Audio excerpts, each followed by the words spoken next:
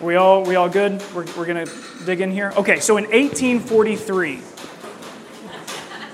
you got to start somewhere in the back. All right, so in 1843, there was a board game that was released. And it was, one of the first American board games that was circulating. And it was called Mansions of Happiness. Mansions of Happiness. And the game, it kind of looked like a snake. It just went round and round and round. And as you entered into the game, your goal, like the end point on the board game, was the Mansion of Happiness, which was heaven. So as you started out, like this game of life, you would, make your way through these different steps. You'd roll the dice and you'd make your way, and you would move forward. And if you hit a virtue, you were doing well, you could advance forward. If you hit a vice, you would slide backwards. So let me read to you some of the instructions that came along with this 1843. This is still hanging over from the Puritans. One of my favorite Puritan quotes, this is from Garrison Keillor. He said, "My ancestors were Puritans from England. They arrived here in 1648 in the hope of finding greater restrictions than were permissible under English law at that time." We were always told that the Puritans, they came here for religious freedom. That's true, the freedom to make more rules. So this is kind of in that same line of thinking. They come up with, there's this game, and the game is called Mansions of Happiness. Here are some instructions.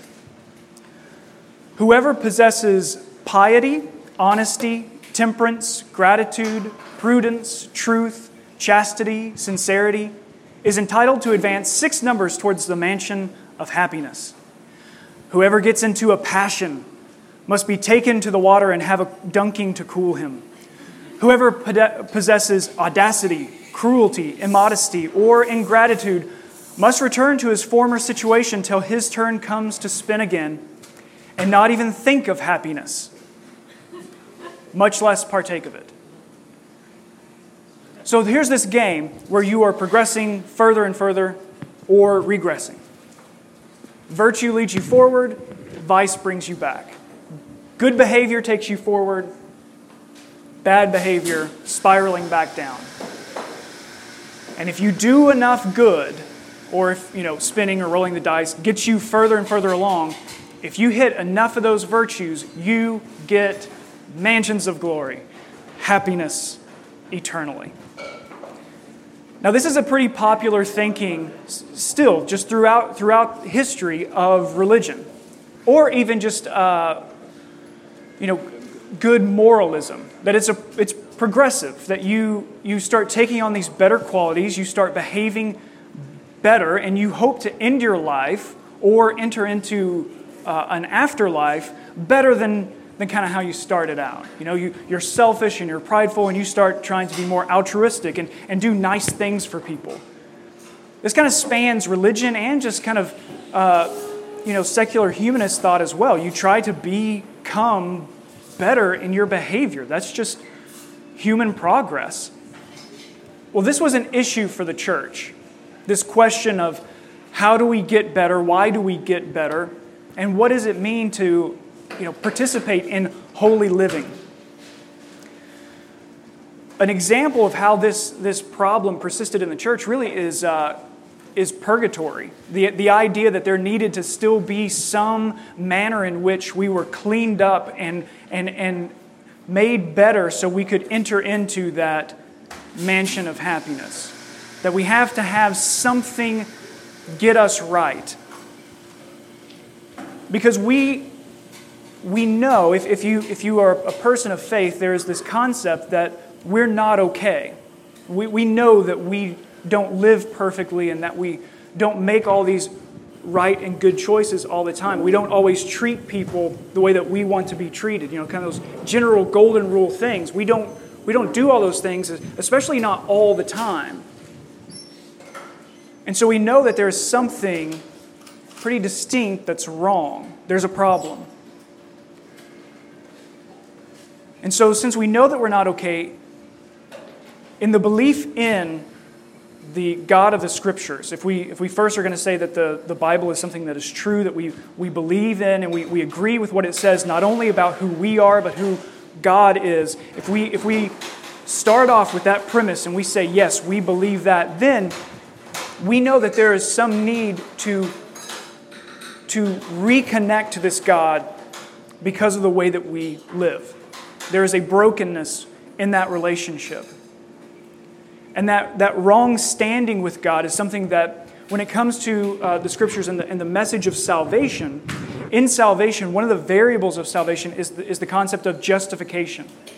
And in justification, that's meaning that our standing before God as sinners, as those who are not righteous, that He makes a pronouncement, a decree that we are righteous, that we are justified before Him. And so we have to figure out, well, how is this going to happen? So if we need this, if there's a broken relationship with God, evident in the way that we are broken in the way in which we live, it's evident in those things, and we say that we need this right relationship with God. And then we're saying, well, how does this happen? How can we be good enough? How can this holy living actually happen? And so then the question becomes, how good is good enough? How far down this ladder, to the mansions of happiness? How do I get? How many of these good virtues and these good decisions does it take to actually get to the end? And so, as we're faced with this, the Scriptures tell us, and if we admit and we are saying that what the Scriptures say about God and us is true, then what we find out there is that it is through God's own love and mercy that we are able to have this justification, that righteousness is something that is not something that we have developed on our own, but it's something attributed to us. And that happens because of the person of Christ. So that is what we would say in the Christian faith that we confess. We are not righteous by our own works. We are righteous because of the work of Christ. And that is attributed to us through God's justification, His declaration that is going to be applied and attributed to you. So we can recognize the problem, and we can recognize this answer that comes through the Scriptures. That we would be declared righteous, not guilty. That at God's declaration that though guilty sinners are nonetheless righteous in His sight. And we see this throughout the New Testament writings. We see this in Ephesians 2 and Titus 3 and Romans 11. And in Romans 11, 6 and 7, there's this really great picture that the Apostle Paul offers. He's offering this clear picture of what God's grace means. And he says this. He says, if we are justified by works, then grace is not grace. See, if grace is works, then grace is not grace. I said clear. He's saying that if grace is works, then grace is not grace. See, it's not this gift. It's not this pointed gift of love and mercy from God. If it's about the way that we work ourselves into it. So he kind of gives that circular definition that grace is grace because grace is not works. Now, the Christian believer confesses these things. And so if you are a Christian, you can consider yourself to be a disciple of Christ, then this is the confession that we make, that we don't trust our own ability to earn this righteousness and this justification. It is something that God gifts, God graces to the individual. And this was really declared loudly at the Reformation, that we have no shot to do this on our own. I mean, that was kind of the bold statement of the Reformation, that we cannot earn our way to this. And that this justification is something that God has to do for us on our behalf. Otherwise, we have no shot. So here's the caveat. Here's the other problem that kind of comes in. While we in the Christian church readily confess these things to be true, there is still often error in the way that we think about the way in which salvation comes to us. There's often error in the way that we think we obtain and maintain this right and restored relationship with God. And so I'm going to focus in the rest of my time on two of those errors. And the first error I phrase like this: an error in motivation. This is what we could call the legalistic or the legalist perspective. An error in motivation. That obedience earns our redemption. That obedience earns our justification. So, more specifically, what is legalism? Legalism is this belief that our forgiveness, that our justification, those things are obtained by our obedience to God. This is a self-designed salvation, that if I do enough of these things and I do them enough, that then God shows grace and favor to me because I have performed up to it to obtain it. Getting justification on our own terms. So an error in motivation. See, the way that comes together is that what's motivating my obedience? Why am I being obedient to God? Why am I taking these disciplines of the faith, or why am I taking this good and right holy behavior? What is the motivation behind that? The motivation is, I have to do this for God to love me. I have to do this to have this right relationship with God. Now, I will confess these things of my justification comes through grace. It's the work of God alone. And I can say those things, maybe in a church setting or in a Bible study setting or something like that, a conversation with someone that's a Christian. I can say those right answers, but when it comes down to how I'm living and acting and doing, I'm coming back to this motivation of this is how God loves me. This is how God shows grace to me, and this is how I obtain this salvation. It's how I live that determines if I get this or not. An example, a number of years ago, I was in Northern Ireland with actually some of you, and talking to a guy about the Christian faith. And he said, I'm not even going to try the accent. He said, I used to be a Christian a couple years ago. And I said, you used to be a Christian? And he said, yeah, I used to be, but then started drinking and smoking again. Started hanging out with bad friends, and I'm not a Christian anymore. And I said, so you're not a Christian anymore because you started doing those things? Like that? And he said, yeah. So I know I'm not saved, and but this is kind of the lifestyle that I'm kind of being pulled into by the culture. So the reason he's not justified, the reason he doesn't have this right relationship with God, he's saying is because he started doing maybe unhealthy behavior that he had been doing before. See, that's a tricky thing. In 2002, the Barna Group, they do a bunch of research stuff. They were doing this study on legalism, and they polled these Christian adults, and this is the question. This is the question that they posed. They said, "Can we sum up the disagree, strongly disagree, agree, strongly agree." All right. And they say, can we sum up the Christian life as trying your hardest to obey God's command? And 82% said agree and strongly agree. 82% of Christians said you can sum up the Christian life.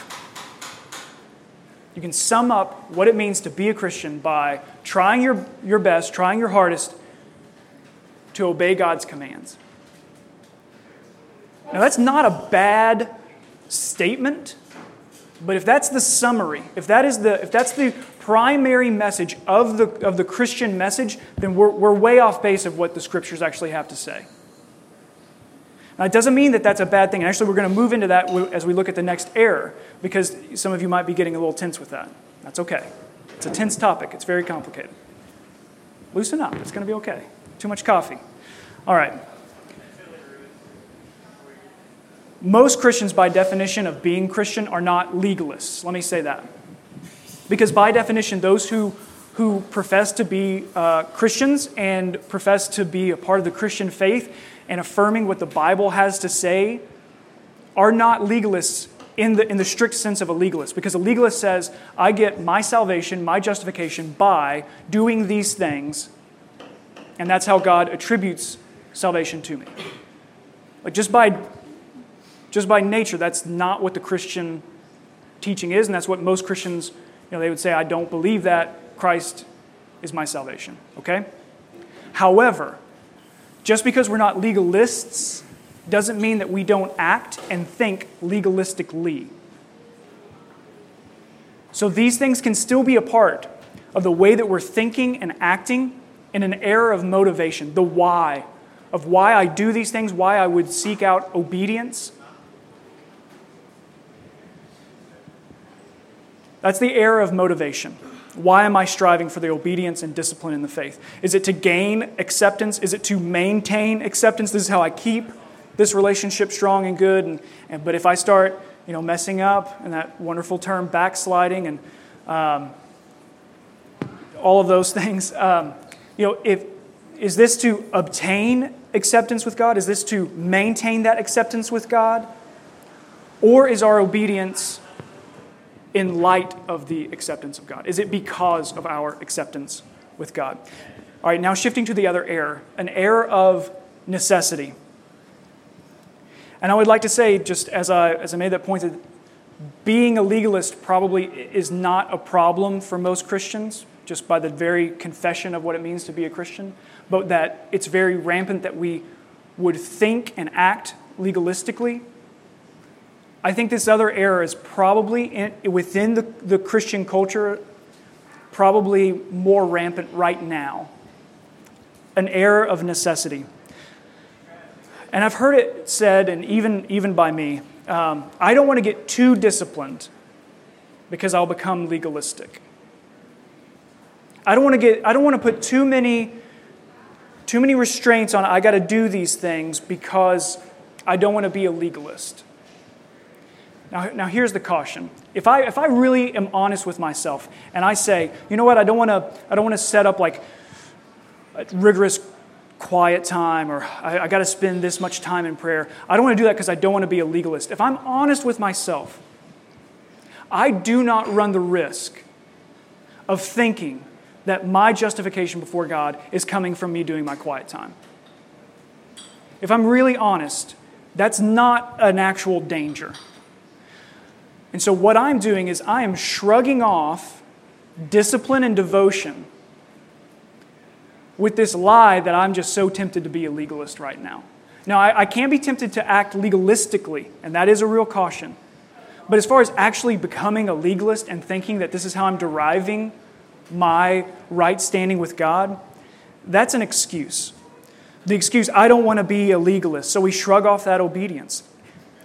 In this effort to prevent perverting obedience, we just avoid it.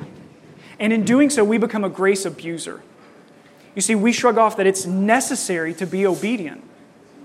Just like we can have that problem and that error of what's the motivation for my obedience, we can have this error that it's not really necessary for me to be obedient. I'm justified by Christ. He's my righteousness. So it doesn't really matter what I do. And maybe I won't say it that boldly, but I will act it that boldly. And the choices that I make, not only the sin that I fall into, but also the devotion and discipline that I shrug off and just say, it's not all about that. It's not all about what I do. Again, this is contentious, and I know that. But this is a trap. It's a trap that keeps you inert, and it keeps you ineffective as a disciple of Christ. When you say, I don't have to do that. My righteousness comes from Christ. But we fall into this trap. The word often uses licentiousness or antinomianism. Antinomianism really just means against the law. The idea that I will do things my way. I'm not held accountable for these kinds of things, and I can just go my own way. because I have what matters most, which is salvation, and I'm good. And also let me say this, just because I really needed to hear this at different points in my life. Maybe today's one of them. But if you think that freedom in Christ means drinking a beer and watching R-rated movies, then we've completely missed what the righteousness of Christ affords us. Like if we've just minimized it to those kinds of things, that's just so cheap. That's such a cheap freedom to even focus our attention on. And we do that. Our kind of culture is kind of drawn to that kind of petty, low view of the greatness and graciousness of God. And so war against that in yourself and if need be, the people around you. Yeah, the people around you. Okay. So sometimes this can be a misuse of kind of that Lutheran, not Lutheran like the church, but the Luther himself guy. The Luther quote of, sin boldly. Let me just, kind of like with John 3:16, we're going to keep reading. What did Luther say after he said those words, okay? He says this: "If you are a preacher of mercy, do not preach an imaginary but a true mercy. If the mercy is true, you must therefore bear the true and not imaginary sin. God does not save those who are only imaginary sinners. Be a sinner, and let your sins be strong, but let your trust in Christ be stronger. And rejoice in Christ, who is the victor over sin, death, and the world." You see, that's very much like Paul in Romans 6, where he says, do we just keep on sinning? Like, do we just keep doing whatever we want to do? And he says, by no means, not at all. Because if we do that, then we've missed the point altogether. And I feel like I miss the point a lot. And sometimes, I don't know what it is about our culture, but it kind of makes us feel like it's adventurous to miss the point. And it's just not. It's foolish. Let me say another really famous Luther quote. You might have heard it before, and it's one that I love. He says, in talking about works and faith, he says, "It is impossible to separate works from faith, as it is impossible to separate heat and light from fire." And this is Luther, who I don't really think, I don't have the guts to call him out on his wrong view of grace.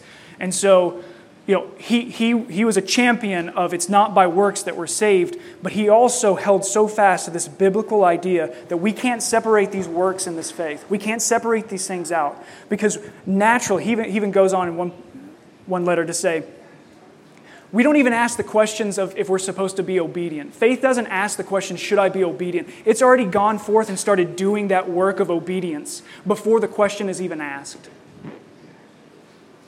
Before we say, I'm just afraid that if I start doing these things, I'll be so works-based in my legalist thinking. And no, we run headlong into that obedience because that's what the freedom of Christ has afforded us. And that's what we're going to be transitioning into with Josh here in just a minute. But I want to kind of close some of my time with this.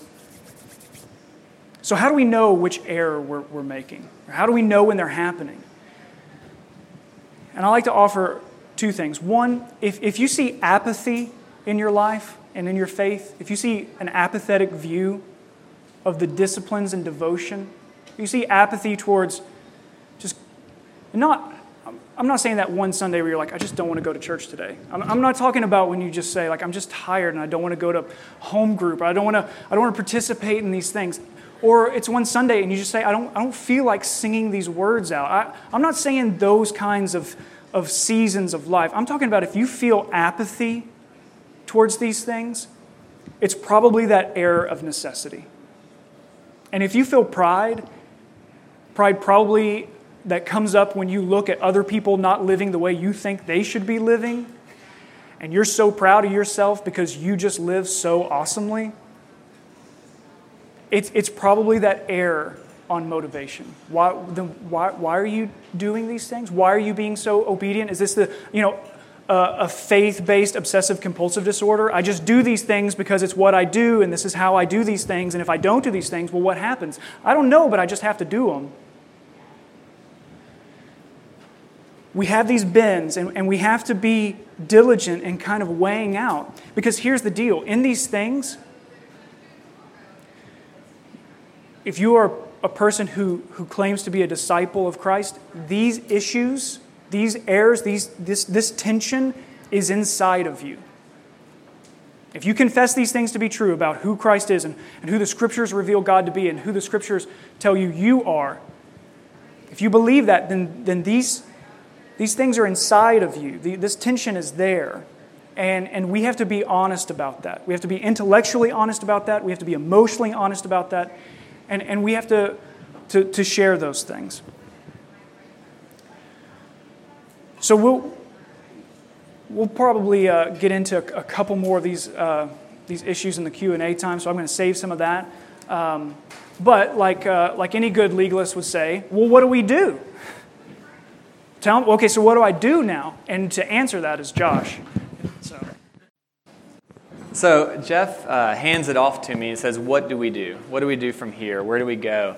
And hopefully I'm going to have some encouraging news. If you've identified with any of what Jeff's been saying, you're probably wondering, well where do we go? But the one concern I have and what we have to be really careful of, especially for the one who struggles with legalistic tendencies, is to fight fire with fire. We can easily say, I don't want to be a legalist, so let me give you 10 steps of how not to be a legalist. And that's just naturally our nature. We want to do that. And so that's the first thing. Let's not. I'm not going to say, go do these things. So where do we go? Where do we go if everything you've been holding on to kind of just crumbles? You're holding on to this mentality of, I've got to work to earn my good relationship with God. Well, where do you go? And I say we need to turn to Scripture and see what it says. Where's the only authoritative word for us as Christians? God's word for us and to us, and that's Scripture. So as I go through this, I'm going to refer to a few passages that we're going to look at. And that's going to be our constant that we keep coming back to as we work through this, is how do we live? And in the lens of Christian freedom, because we do have freedom to live into what Christ has done for us. And I'm going to give a simple illustration that helped me a lot. One of my just teachers when I was in college told this example to me. And it's real simple, but I keep thinking about it over and over again when in my life I struggle with things like legalism or grace abuse. And it's the illustration of a ladder. Like I picture this guy, like almost like a comic strip, standing there with this huge ladder just standing straight up, going up into heaven. And obviously it goes up to God. And what we do is we live our Christian life. Like that's what our Christian life's about, is climbing this ladder. We climb this ladder by the good things we do. So whenever we do something really good, follow one of the laws of the Bible, we climb up one rung. We keep doing it day by day, and see how many we can get up. But obviously when we sin, when we screw up, when things happen, we fall down probably twice as many rungs as you've climbed up that day. And you feel like your Christian life is this constant ebb and flow of up and down, of I'm really happy, I'm doing really good, which probably comes out of your pride, or I'm doing really bad, and that's also like I didn't do as good as I wanted to do. So picture this ladder. But what I'd like to argue is that's not what our Christian life is like. If we think that it's about us and our doing, we're ignoring completely the cross and the sufficiency of that and the freedom that we have from what Christ did on the cross. So in that illustration, just picture Christ coming into the scene. Because typically, I bet when you're thinking of the ladder, you're not thinking of where Christ is in the picture anywhere. You're thinking of yourself climbing this ladder. So picture Christ coming to the scene and laying that ladder down on the ground. It's the work of Christ alone. It's not something you've done for yourself. It's what Christ did. And when he lays this ladder down, it's a kind of silly illustration, but it almost looks like a train track. Like, no longer does it look like this tall ladder going to who knows where. Instead, it's this train track that you jump on board, not because of anything you did, but because Christ laid it down. And then you live like someone who has had that happen for them. And I think that that's what Christian freedom is like. It's a lot more of a response to what God did for us rather than what we are trying to do day in, day out. But going into another thing is that, like, so often the word freedom has been avoided throughout maybe your time in church, maybe throughout the world. It's about what can you do.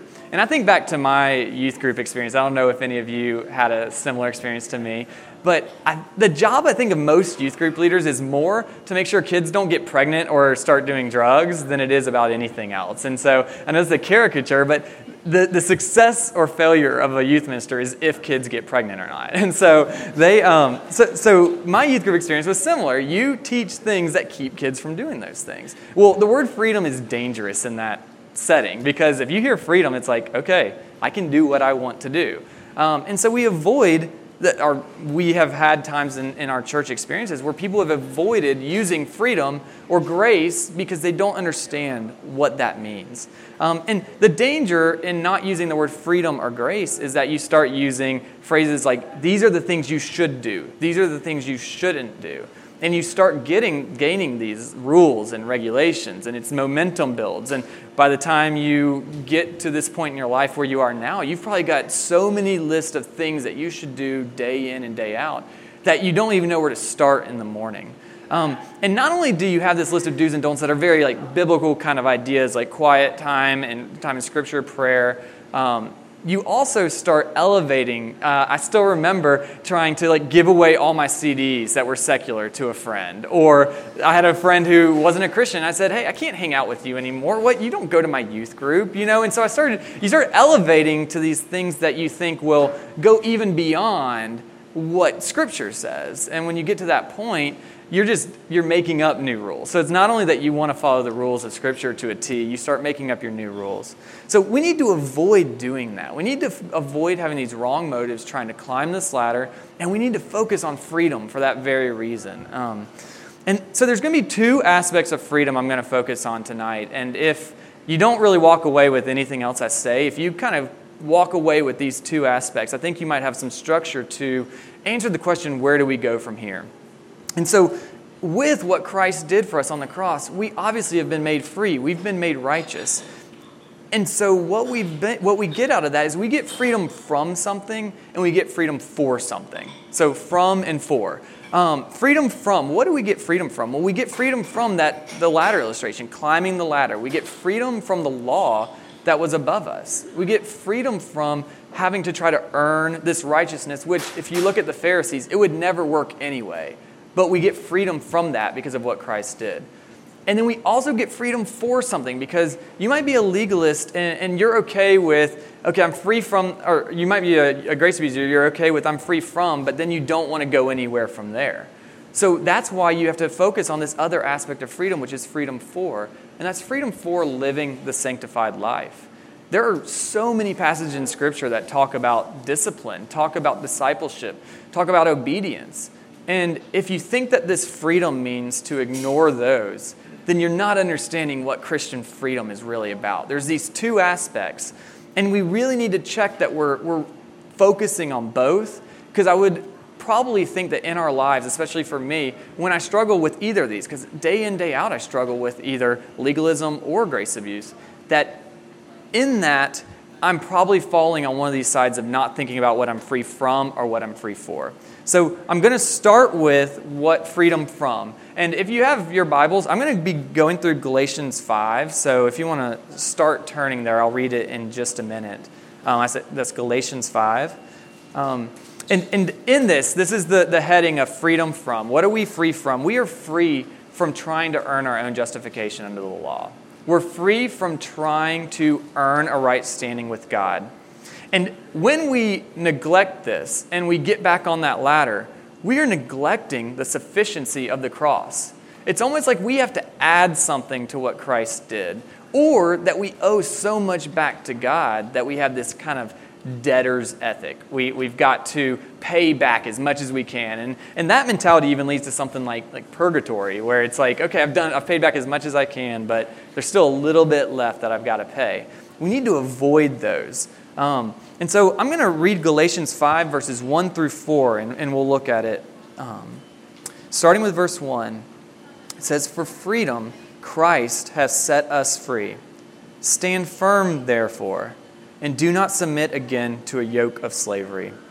Look, I, Paul, say to you that if you accept circumcision, Christ will be of no advantage to you.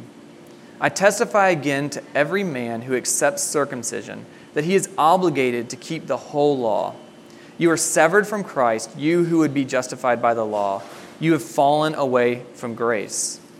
Well, the first thing, all of there's good news in this. We have freedom. If you read this first line, for freedom, Christ has set us free. This is great news for the legalist, the grace abuser, for everybody. We have this freedom that probably we go through most of our days without thinking about. But if we did, it would change how we did everything. So this freedom is really important for us to think about. But in that first verse, who is doing the freeing?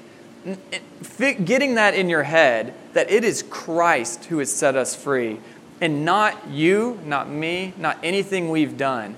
That's so important for understanding what we've been free from. Because if we don't get that, we once again will keep trying. We will keep falling into the same pattern the Pharisees fell into.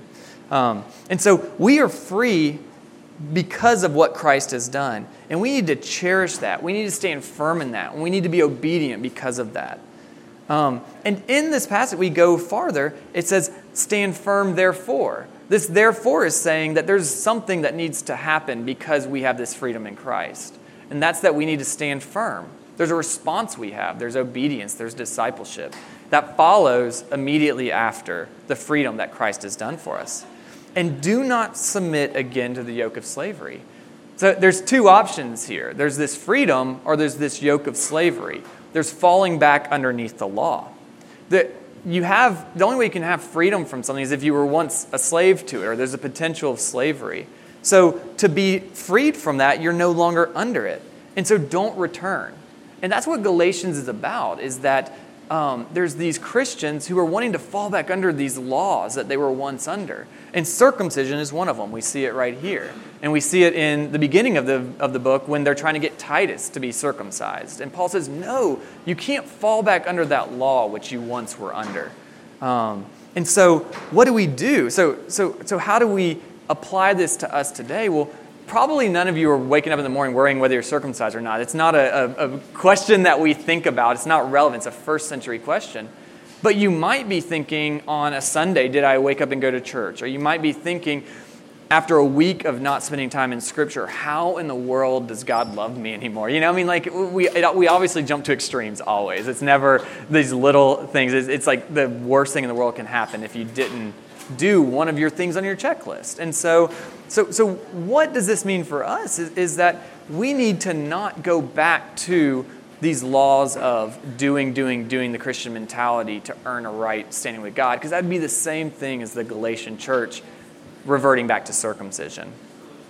And ultimately, we see in verse 4, what can the result be of falling back into this law, falling back into the slavery which you once came from? It says, and if you would be severed from Christ, you who would be justified by the law, you have fallen away from grace. And this is that person that Jeff talked about, that legalist who is so far legalist that they really do think that they earn their complete justification apart from the cross and out of completely what they do. And what's the result of that? Being cut completely off from Christ and falling away from grace. So to fall under this slavery is just a little bit of a taste of that, what could happen. And further in Galatians, Paul says, a little leaven leavens the whole lump. Jeff said we're probably not in here truly 100% full-blown legalist, but we have that leaven in us that we have to keep fighting against, because the leaven can just contaminate everything. We can become these people that are so contaminated by our legalistic pursuits that that's where we end up. So I want us to just really, this is the freedom from section. We need to really get in our heads that we are free from the slavery to the law. We no longer are under this law that we once were. And we can't fall back into that. We can't try to justify ourselves by works. And we need to struggle and fight against this because this is in complete opposition to what Christ has accomplished for us. And to not realize that means that you'll just keep falling into it over and over and over again. And ultimately, we need to remember that this is worth celebrating. I know that sounds heavy, but it's celebrating that we are free. We are free from climbing that ladder. We're free from working. We're free from the oppression that we once were under. So remember this component of freedom as you think about the topics of legalism and grace abuse. Is there's freedom in this? I'm talking to a room full of people who are free, and that's so great, but we need to live like that. We need to see what the other side of the coin is. And that's going to be the freedom for. And I'm moving into that part of this section right now. And if you want to start turning to Romans 6, that's going to be the passage we'll look at for freedom for.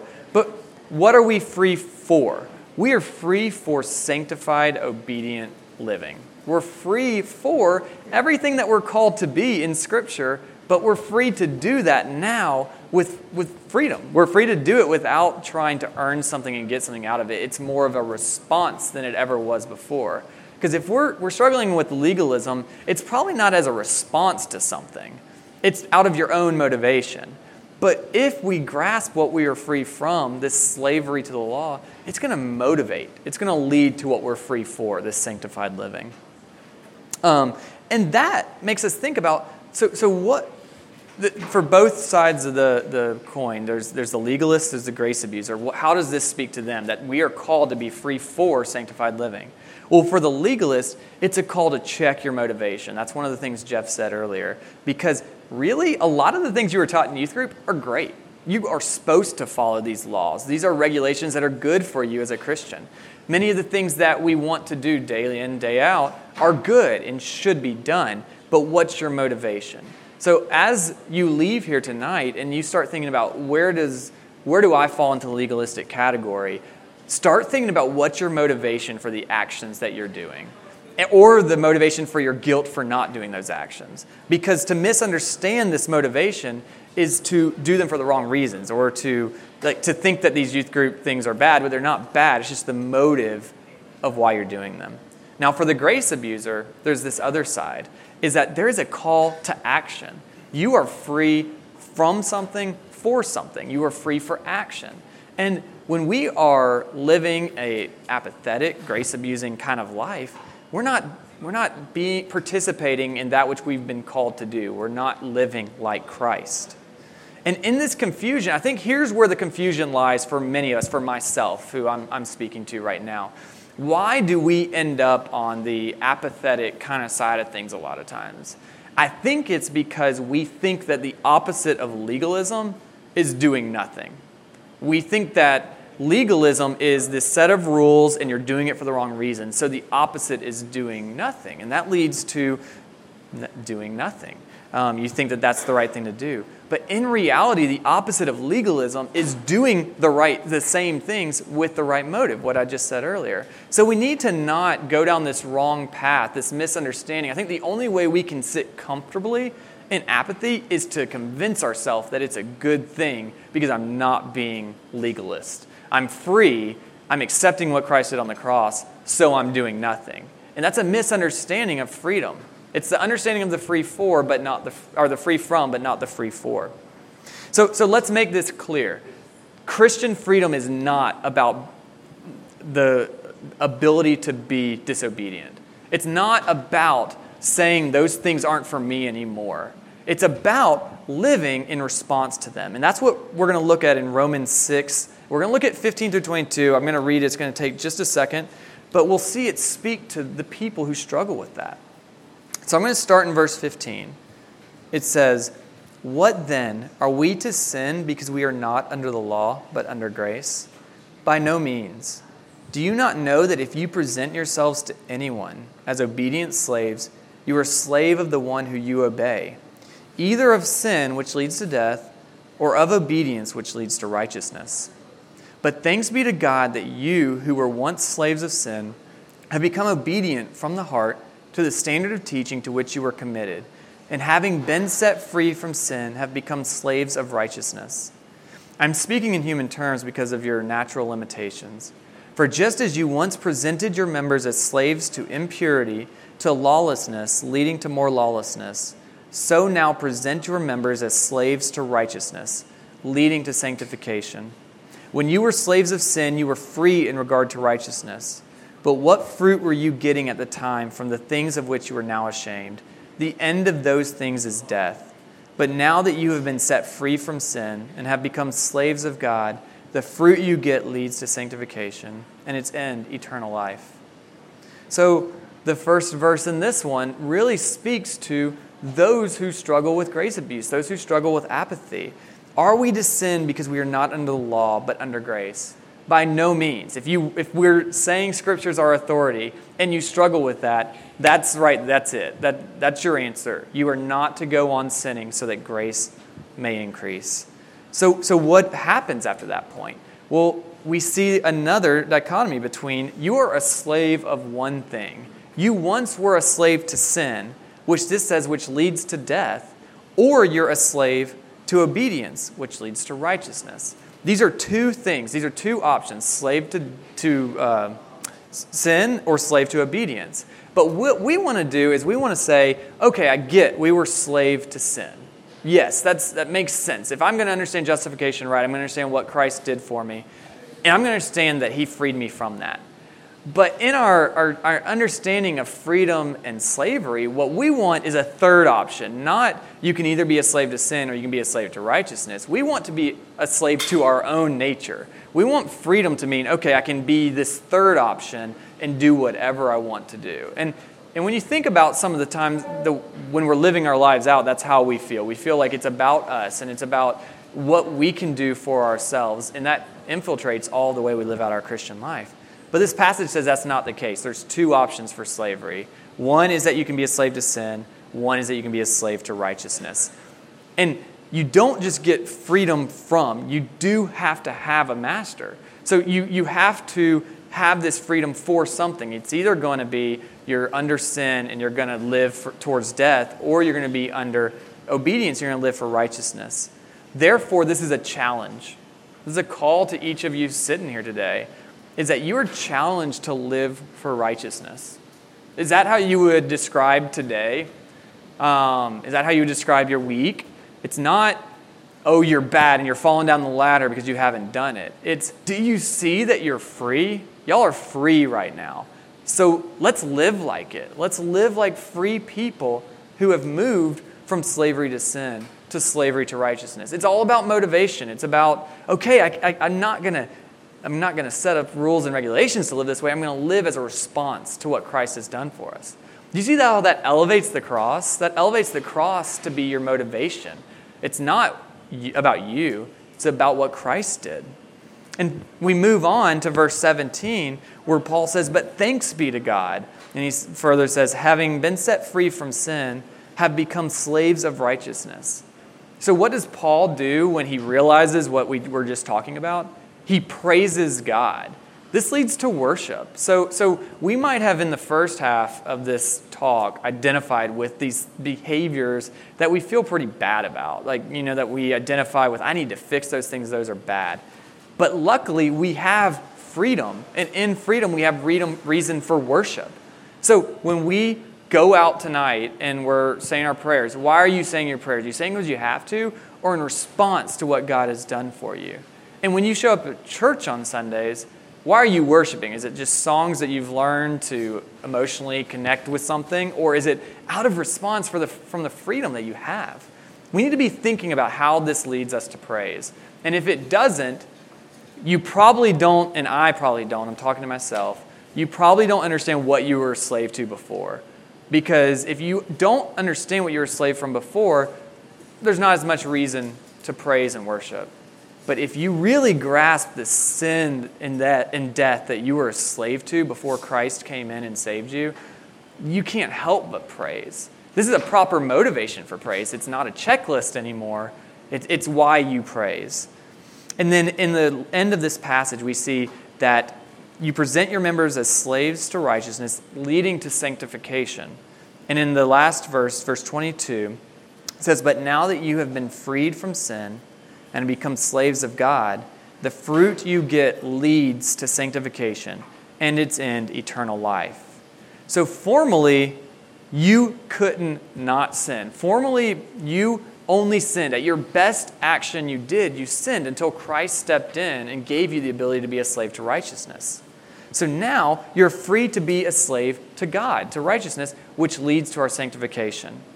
And this word leads is really important for us because the answer is not going to come tonight or tomorrow. It's not like we've identified it. We've said, okay, focus on freedom, and then we're all going to know how to live our lives perfectly. And so this is a process. It's going to lead to your sanctification. You are free from trying to earn your own righteousness, but you also are free for living into your sanctification, which is a process. It's going to take time, it's going to take energy, and you're eventually going to get there. So talking to the side of the grace-abusing, apathetic type of person, you can't read this passage and stay where you were. Maybe you're doing great in certain areas of your life, but there's certain areas where you're still apathetic. Look for those areas. Think about those areas. Identify them and ask, am I really thinking about my freedom in Christ as I'm being apathetic there? Because I think that will be the cure. Rather than a 10-step process, thinking about our Christian freedom will get us there. So I've got 3 little kind of challenges or things to think about as I leave. One is that our freedom is great news. Let's not forget that. Sometimes this feels like another set of things we have to do. Don't let it be that. Let this be great news, reason for praise, and a reason to look at the cross throughout your day. Rather than having to have like some chain with a cross on it or a tattoo to think about the cross during your day, if you're thinking about your freedom, it's going to be natural. You're going to think about the cross. You're going to think about what Christ did for you all day long. Then we need to remember, number 2, the difference between justification and sanctification. They're both things that Christ does for us and in us, but they're different in that we have justification. We can't earn that on our own, but that also doesn't mean that we don't do one or the other. It doesn't mean that we've already got justification, so we don't have to do sanctification. Or it doesn't say, oh, I can do this sanctification thing and it's going to earn me this justification. Don't get them confused. Keep them separated but really close together, just like the freedom from and for. And finally, we need to obey the call to discipleship. That's it. Like, we need to be a people who are people who endure, people who go through our days really working hard at discipleship and obedience and spend time in the Word and all these things that we can create legalistic, regulations over them. We do them, but we do them for the right reasons. And it's ultimately all for the glory of God. That's what this whole paradigm shift does, is throughout your day, rather than thinking about yourself and what you could do, you're thinking about God. You're thinking about Christ, and you're thinking about God's glory. Because as we start being these people, as a community, if we start being those people, we will be a light in the darkness. We'll be the salt. As a church, we'll be a community on a hill. And we can do that. So just be thinking about those things as you're going through your day. And if you can just walk away with this freedom idea as your motivation, I think it could be really helpful.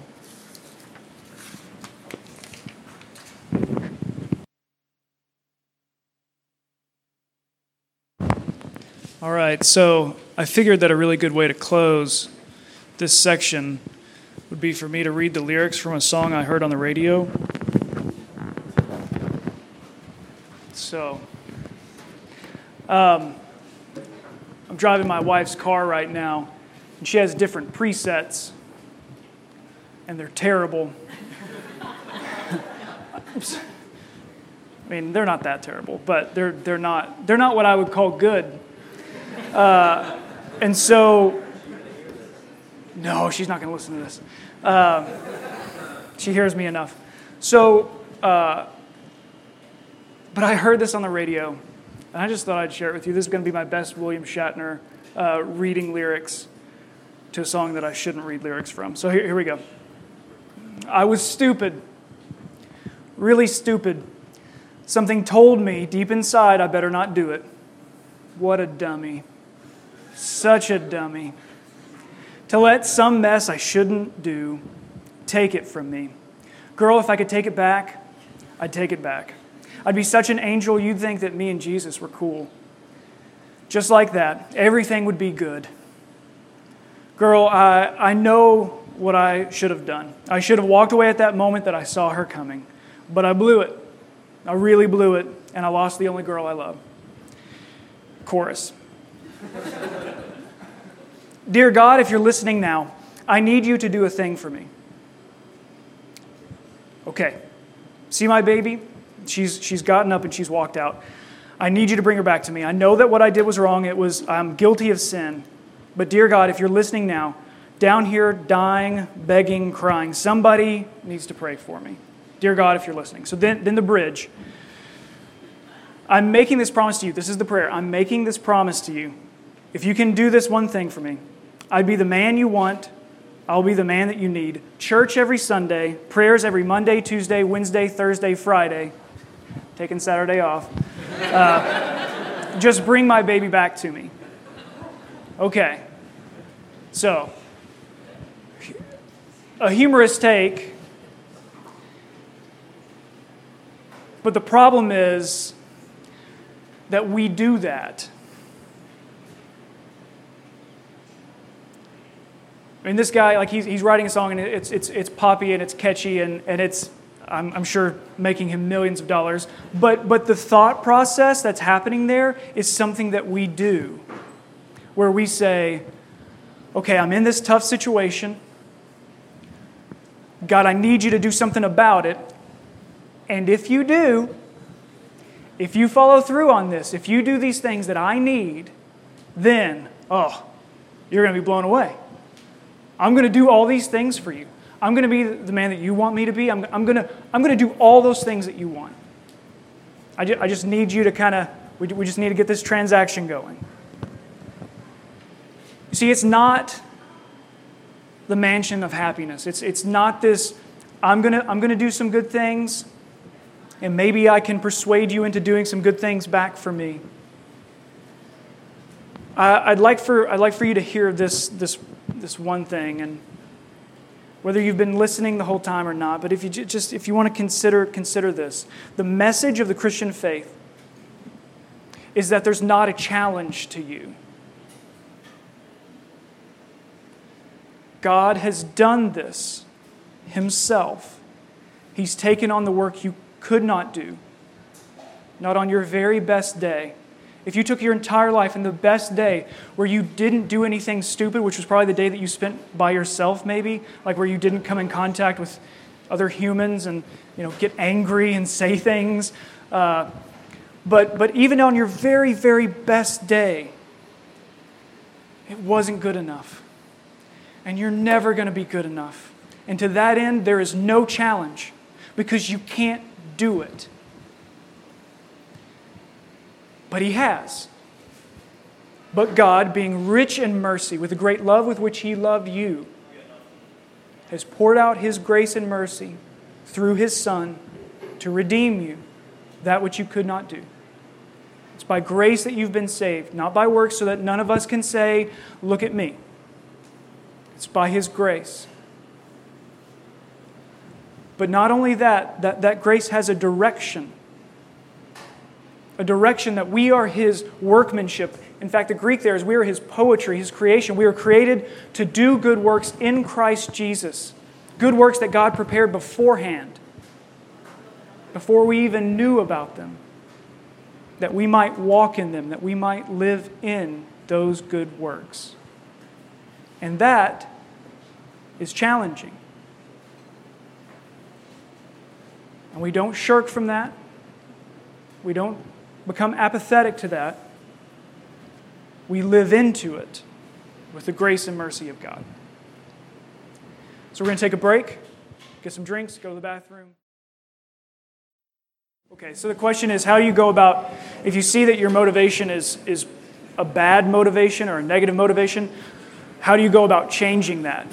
That's a really great question, because just like changing our minds and saying, I want to have good motivation, and Garth and I were talking about this actually during the break, that doesn't mean that all of a sudden like you just have awesome motivation and you're just set from here on out. It is both a really disciplined work and a really passive receiving. It's us leaning in primarily into the Scriptures and in prayer, This is something that we're asking the Spirit to do, to change our motivations, to change this is what Paul talks about is the metamorphosis of our minds, the transformation of our very thinking, that we're not just trying to change the behavior on the outside and somehow affect the inside, but that the very way that we think about everything has to be transformed by the will of God, and that in doing that, God is continuing to bring us into that freedom that Christ has purchased for us, that we would then think rightly about these things, which could mean, and Josh hit on this could mean that we are going back to the same actions, like the same activities, we're going back to the same work that we were doing before, but this time with the purpose of the gospel, with the purpose of devotion and worship to God. And so as we go back to even some of those same tasks of discipline, we come at it now with this renewed mind that is a process. It's this sanctified thinking that God brings about in us through His grace, but that we do bear a responsibility in that work, and that's it. We don't shoulder it on our own because that would be a heavy burden, and Jesus has not promised us a heavy burden in those things. But it is something that we are active in participating in, that we would prayerfully and in the Scriptures. John Owen famously said, like, if you're not putting sin to death, if you're not actively putting sin to death, it's putting you to death. And so we have this active work, where in Romans Paul is telling them, you need to be putting sin to death in your flesh. And the way that he says this is the Word of God. This happens by the truth of God working its way in by the work of the Spirit as we meditate on God's Word, as we go to it as authoritative, as we prayerfully search the Scriptures, that the Spirit transforms our mind and our thinking, and in that kind of renews what our motivation might be. And that doesn't mean that it's like perfect from there on out, that we don't falter in our thinking, or that we don't follow the different passions and errors, but that we would be in diligent pursuit of this renewing of the mind, this transformation of the mind.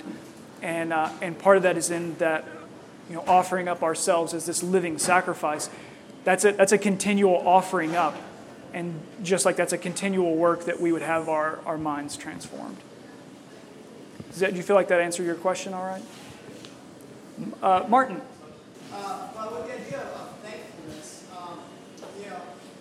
Francis Schaeffer talked about the negative side of things and the positive side of things, and having, a lot of the stuff we do comes out of, a lot of the sin comes from the lack of a thankful heart. And so, with thankfulness, how do we balance, this was balance, but being thankful, not out of duty. So we understand, of course, what Christ did for us, but because we are rebellious, we don't just kind of just acknowledge it rather than being genuinely thankful, which is what worship comes from. So how do we be thankful but not fall into legalism of thankfulness?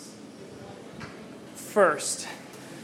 Okay. Oh yeah, I have to restate your question. Gosh. Can I get a transcript or something? Does anybody? How do we avoid fall? How do we live a life of thankfulness to God without falling into a quote legalistic perspective of thankfulness? Is that acceptable? Do you sign off on that? Okay. First off, back to number one. I don't think that's possible to develop a legalistic perspective of thankfulness, in that, and by nature, an earnest thankfulness is not about you. It's not about your pride and what you're... we can't be selfish with that thankfulness. I don't think that true thankfulness does that. Now, if we make thankfulness a particular activity and we start doing that kind of obsessive-compulsive activity that is vacant of any genuine thankfulness, thankfulness requires a number of different variables. One, acknowledging need, acknowledging what has come to fulfill that need that's out of our own control, and then we respond with being thankful that this has happened to us. We're passive in receiving something, and then we are active in offering back that thankfulness for that thing. So if all of those things are actually happening and they're legitimate, then what we're doing, I think, is far too away from that prideful thinking of legalism, that kind of trap of legalism. So earnest thankfulness, I don't think we run that risk. So what I would say to the person that wants to encourage and develop and cultivate a thankful heart, I'd say prayer and searching the Scriptures. When we are reminded of who God is, first and foremost, who He is, then, remarkably, who He has called us to be, and in that, keeping in view who we were, all of these things kind of playing off of each other, it builds up a right thinking thankfulness. Because it's in harmony with the truth revealed in Scripture. It's in harmony with that. It's earnest and genuine in my heart as I respond to it. And then as I express that thankfulness, it can't be biblical and be about me. Ultimately. It has to do with me, of course, but it can't be about me and be biblical.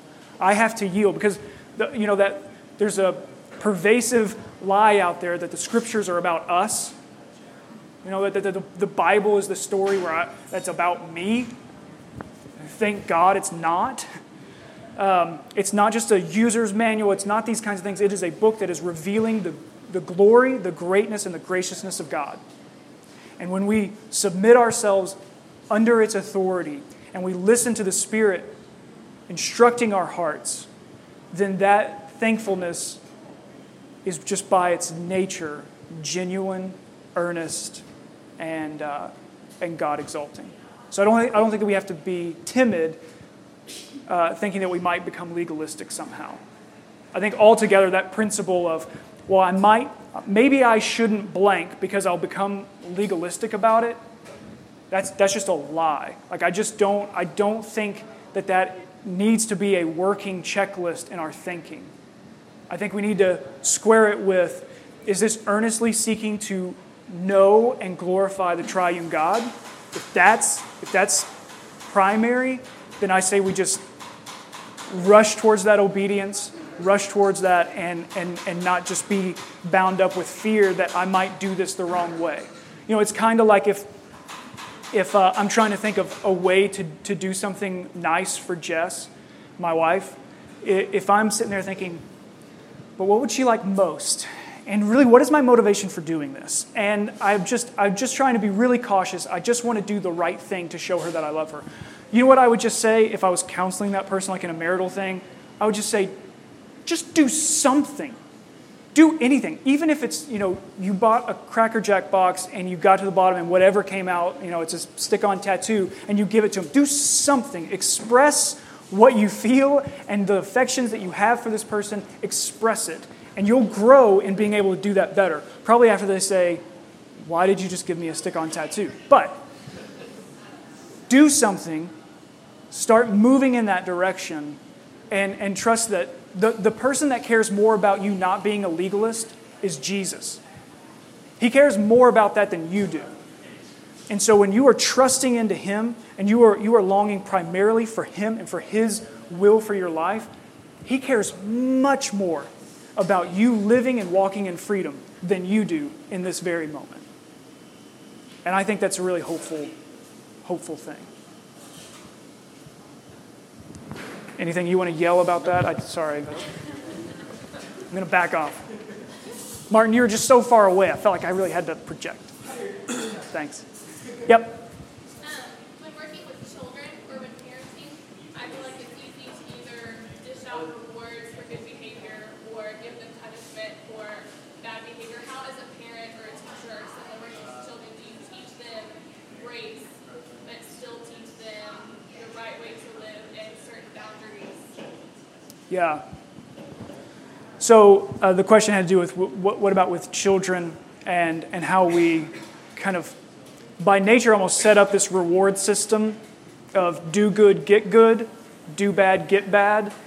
And so when all of a sudden Jesus comes along and he says, you've done bad, you get good.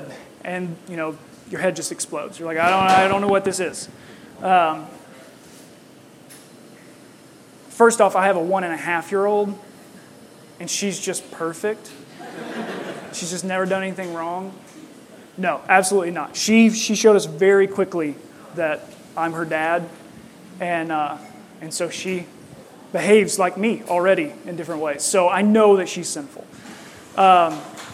What I would say is that you have to I would encourage looking for opportunities to go against that grain, to say you don't deserve something good here. You deserve some kind of punishment, and I'm actually going to show you grace in this, and I'm going to describe it, and I'm going to say, you know what, you haven't been behaving rightly, and when I said if you don't behave well, we're not going to go do blank, and looking for opportunities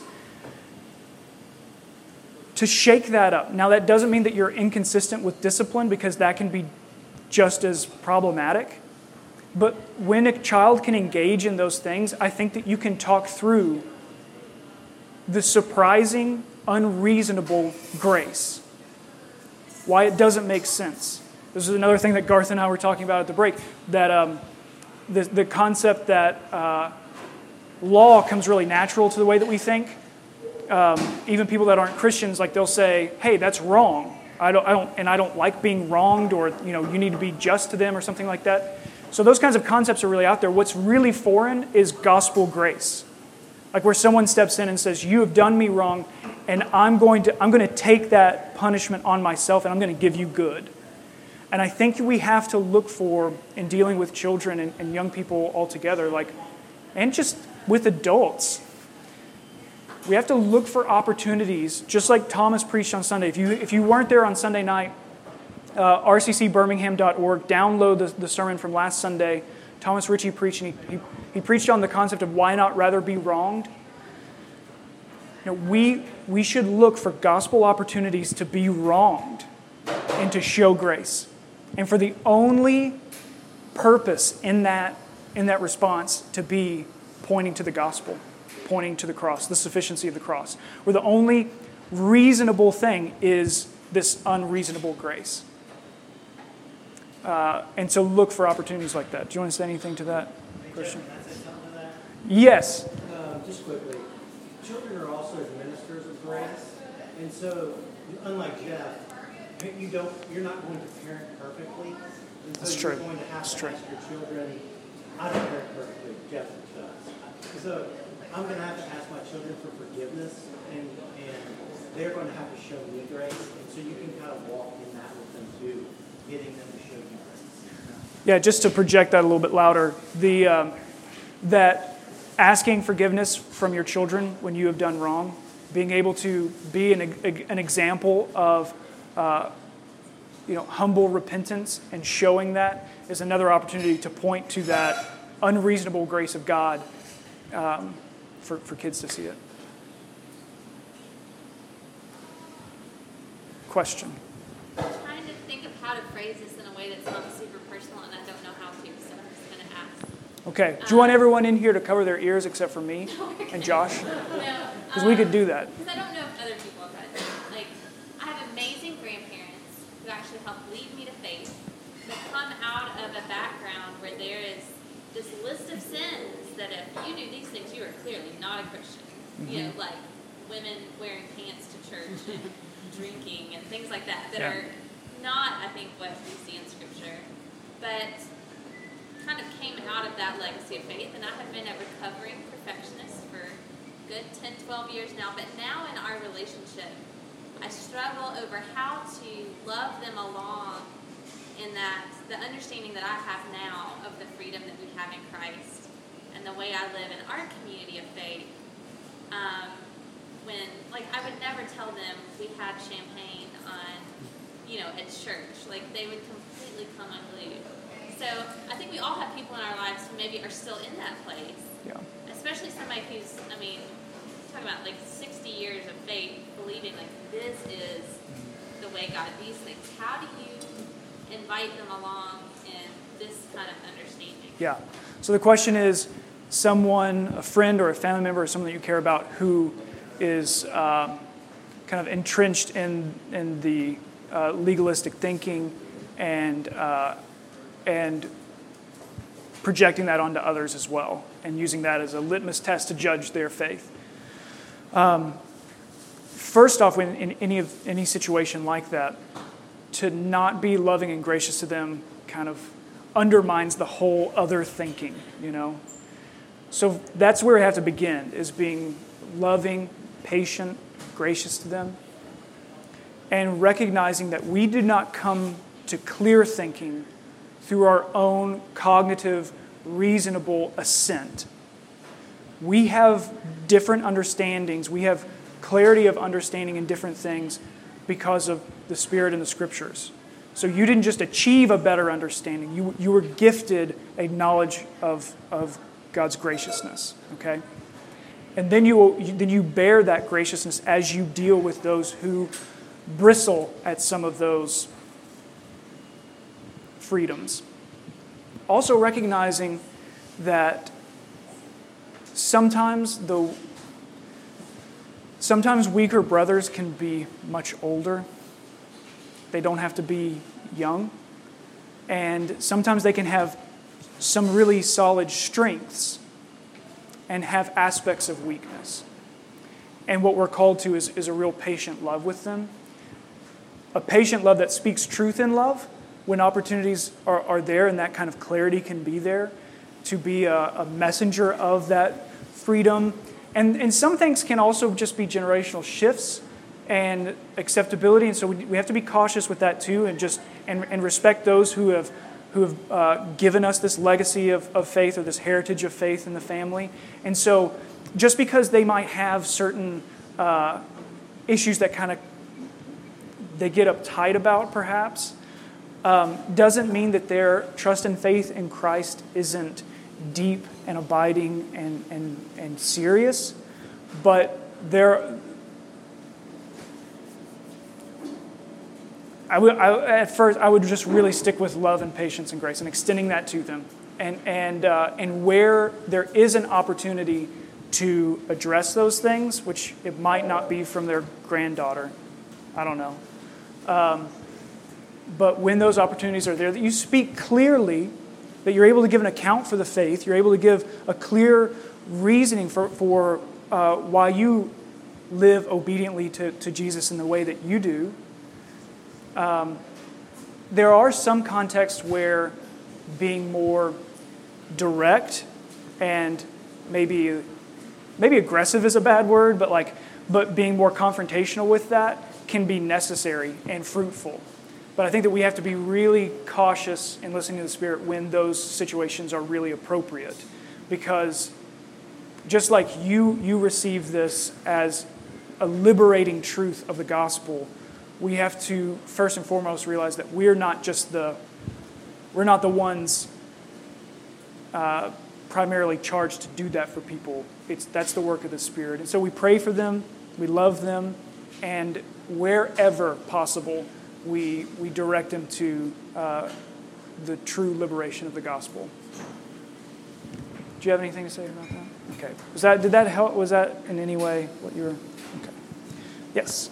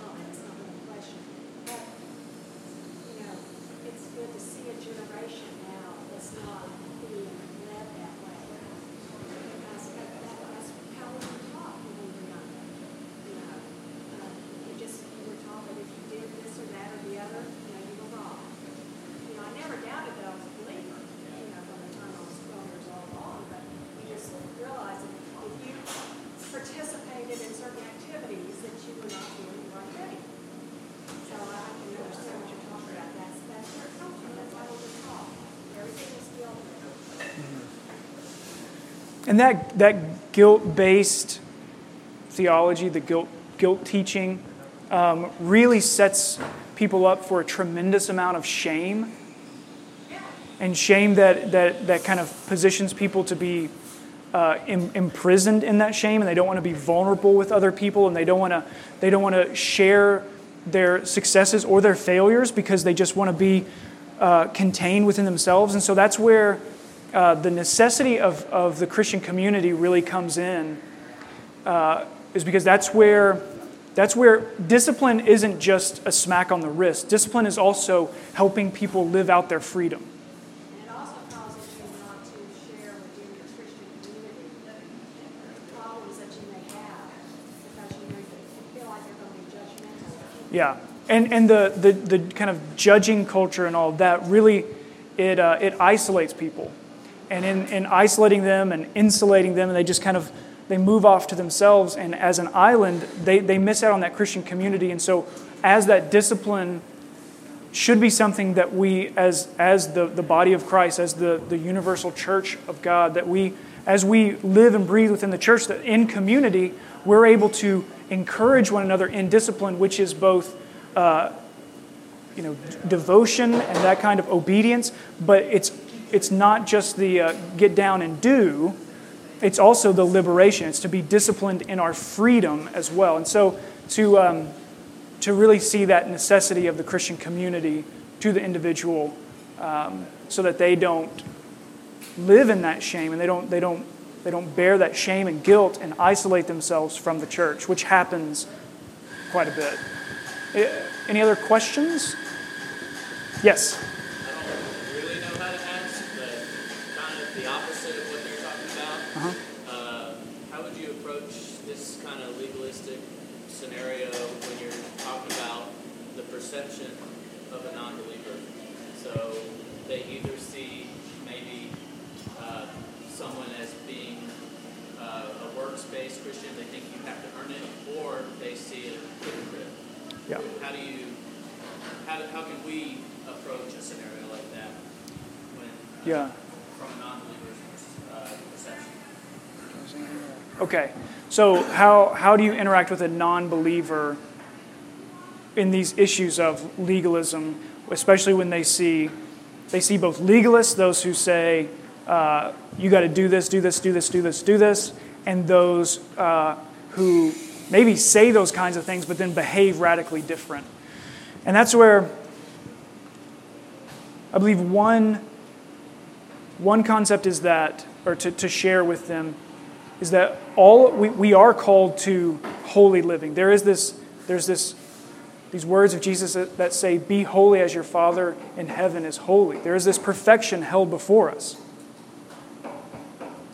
And then we all fall short of that. We all fall short of the glory of God. And this happens. And so if you have spotted a hypocritical Christian, this isn't the black swan. Like, they're everywhere.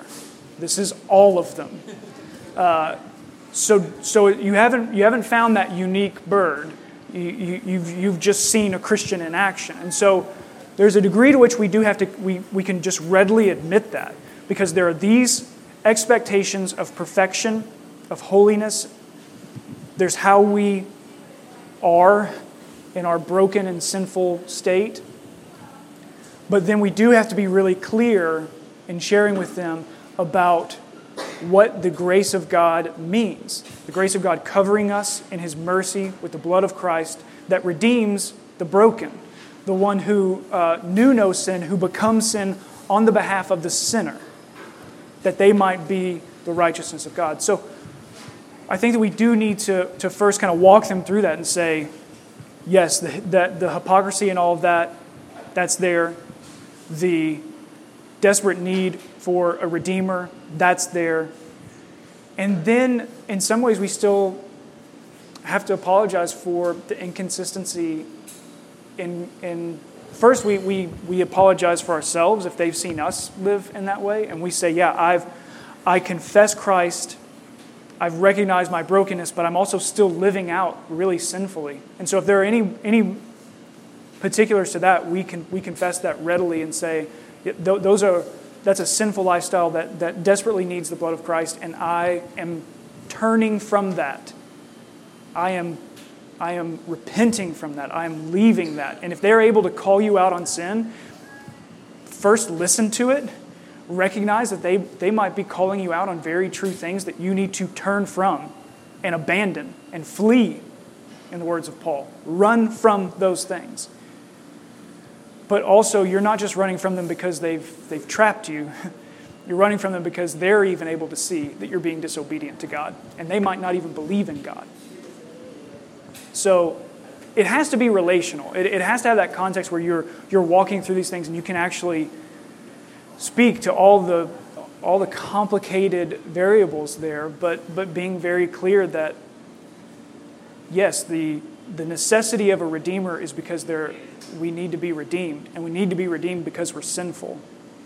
And that's the thing that you're picking up on, and you're right to pick up on that we are broken and sinful, and that we're not obedient when we should be obedient. And sometimes we don't even want to do the right thing. And we can say all of that all under the victory of Christ over sin and death, and say that that's why we need that Savior. And that's why He can't just be a wise teacher, and He can't just be a kind, bearded guy. Like, He has to be a Redeemer. He has to be a Savior. And I think that we can talk about that with the non-believer, because the stuff that they're picking up on is probably true, and we don't have to, cover that up. Did that answer? I think so. All right. Next question. Sir. And we'll probably have time for one more, so if you got one running around, you be quick on the draw of the hand after this one. So, several places in Scripture, it talks about kind of comparing the life of a believer, and it's clear, given the context of the letters, Matthew and Paul, that if you're the written of believers, when he's talking, kind of teaching against living the Christian life empowered by the Spirit of Christ inside of us, the Spirit of God inside of us, versus the fallen nature of the flesh. Galatians 3 is one of them that you're talking from, Josh earlier. 1 Corinthians 3 is another one, Romans 8. So, talk a little bit about that fine balance, without being too redundant, what you spoke about earlier, of doing those kind of Christian disciplines. But the reality is, a Christian could be doing those things empowered by the flesh versus from the Spirit of God inside of us. And also kind of ties into that Galatians 2:20 about, being crucified with Christ in life, and we live as Christ inside of us. Because it seems like a fine line. It would be easy to think, I'm doing all these spiritual disciplines, but in reality, if it's just trying to flex our muscles harder and do what the flesh is really not glorifying the Lord. Okay, so the question is, when it comes to Christian disciplines, how do we make sure that we're not just kind of spinning our wheels in Christian activity, or we're participating in Christian things, but it's not empowered, disciplined obedience from the Spirit. So it's kind of fleshly activity that's Christian and acceptable, versus truly Spirit-filled obedience. Do you want to take that? I would say that's another really important context for community. Because on our own, we can spin those wheels and we can feel really good about ourselves, and we can be kind of isolated. We kind of just have our headphones on and we're doing our thing, and we've blocked people out. But when we are in community and other people can step in and say, I see you working really hard over here.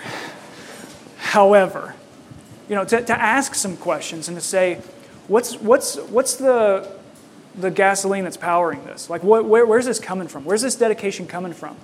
And they might bring it up out of admiring, like, I see you're super dedicated. Like, tell me more about that. And then you step in the door and you realize that it's an inch deep and a mile wide, with a really big smile, as happy as can be. but there's no depth there. And so I think that's where there really needs to be that Christian community that walks with us to say, I think you might be doing that out of your own strength. And because I can see some pride that's kind of coming up. I see some different traits that are not representative of this being a Spirit-born discipline. Or, even how we, from the fasting. Are you fasting out in the street, like with your face just like so forlorn and just like, oh, I just can't wait to eat again? Are you broadcasting this for everyone? Are you praying in the street, or are you taking a brother or sister and you're committed to praying for certain things? And you're able to do that in a manner in which it's recognizably more about God than it is about you. And we too often are too close to that situation ourselves to really be able to judge that accurately. And then after judging it accurately, reporting the data back honestly. And so I think that's just another necessity of the Christian community where we can do these disciplines alongside of one another, encourage the right basis for that in the Spirit, to celebrate when that happens, to be able to hold that up, and so we can see when something is counterfeit to it. And this is something that we've talked about, the necessity of testimony, hearing from other people. And then we hear this person who's sharing about the way that the Spirit is leading them, and it doesn't really square with some of the things that I'm feeling and thinking inside of myself. I'm on the treadmill trying to run the 100-yard dash. I'm not getting anywhere, but I'm working really, really hard. And so having those people that are near us to be able to say, just so you know, I'm pretty sure you're on a treadmill. I know you think you're making some really good ground here, but you're not getting anywhere, and you're getting exhausted because you're trying to do this with your own strength for your own glory, and it's just completely missing the point. And so I'm not sure if that directly answers your question, but I would just say that one of the safeguards for that, and it's one that we're not just trying to come up with ourselves with an organization. This is something that God has actually given us in Christian community to live this out. All right, so this is the last final question, if anyone has one. Yes. Either of you study or read something, you go, oh, that's so good, but you didn't get a chance to say it yet tonight? Yeah, that's like the next 3 hours. Okay. And then... Like 2 minutes? Oh, no. And then it's the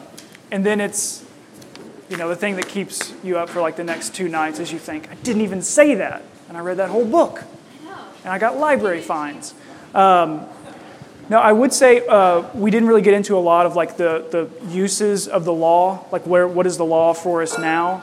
And so I will just say this one thing. We can talk about this. And also, Josh is an intern at Redeemer. I'm the associate pastor. We're around and would love to talk with you about these things. If you have any questions or you have things to tell us that maybe we don't know, that we would love to be informed about these things, because this is something that we've studied, but also we haven't studied exhaustively. I mean, none of the books that we read were written by us. So we'd love to have dialogue about this and hear from you and things that you've studied on these things or experiences that you've had, because we have a lot to learn from each other on these things, because we're all seeking to live to Christ and in that freedom. So this is the one thing I'll say. This is from Calvin, and he has these 3 uses of the law for the Christian, or three uses of the law today. And first is the law restrains sin and promotes righteousness in the church and society. So kind of in a governing manner, the law acts as a way for us to see what right living looks like for a society. Secondly, it disciplines, and primarily it convicts us. It shows us our sin. The law shows us the righteousness of God and where we fall into that. And then thirdly, that it becomes a rule of life for the believer. This is from John Calvin, his catechism. It says this: what is the rule of life which God has given us? And the answer, His law. He goes on, The law shows the mark at which we ought to aim, the goal towards which we ought to press, that each of us, according to the measures of grace bestowed upon us, may endeavor to frame our lives according to the highest rectitude, and by constant study, continually advancing more and more. So the law has these three there's the society, it kind of keeps things away from chaos. Thirdly, that it shows us how sinful we are. And secondly, this tells us how to live out a Christian life. This is the mark, the aim, the mark that we are aiming toward. And I think that, especially for Calvin, who surely trumpeted the greatness of God's sovereign justification, His sovereign work in redeeming, and at the same time the use of the law in giving us a direction for our holy obedience. All right. Well, thank you all so much for coming, for talking and listening.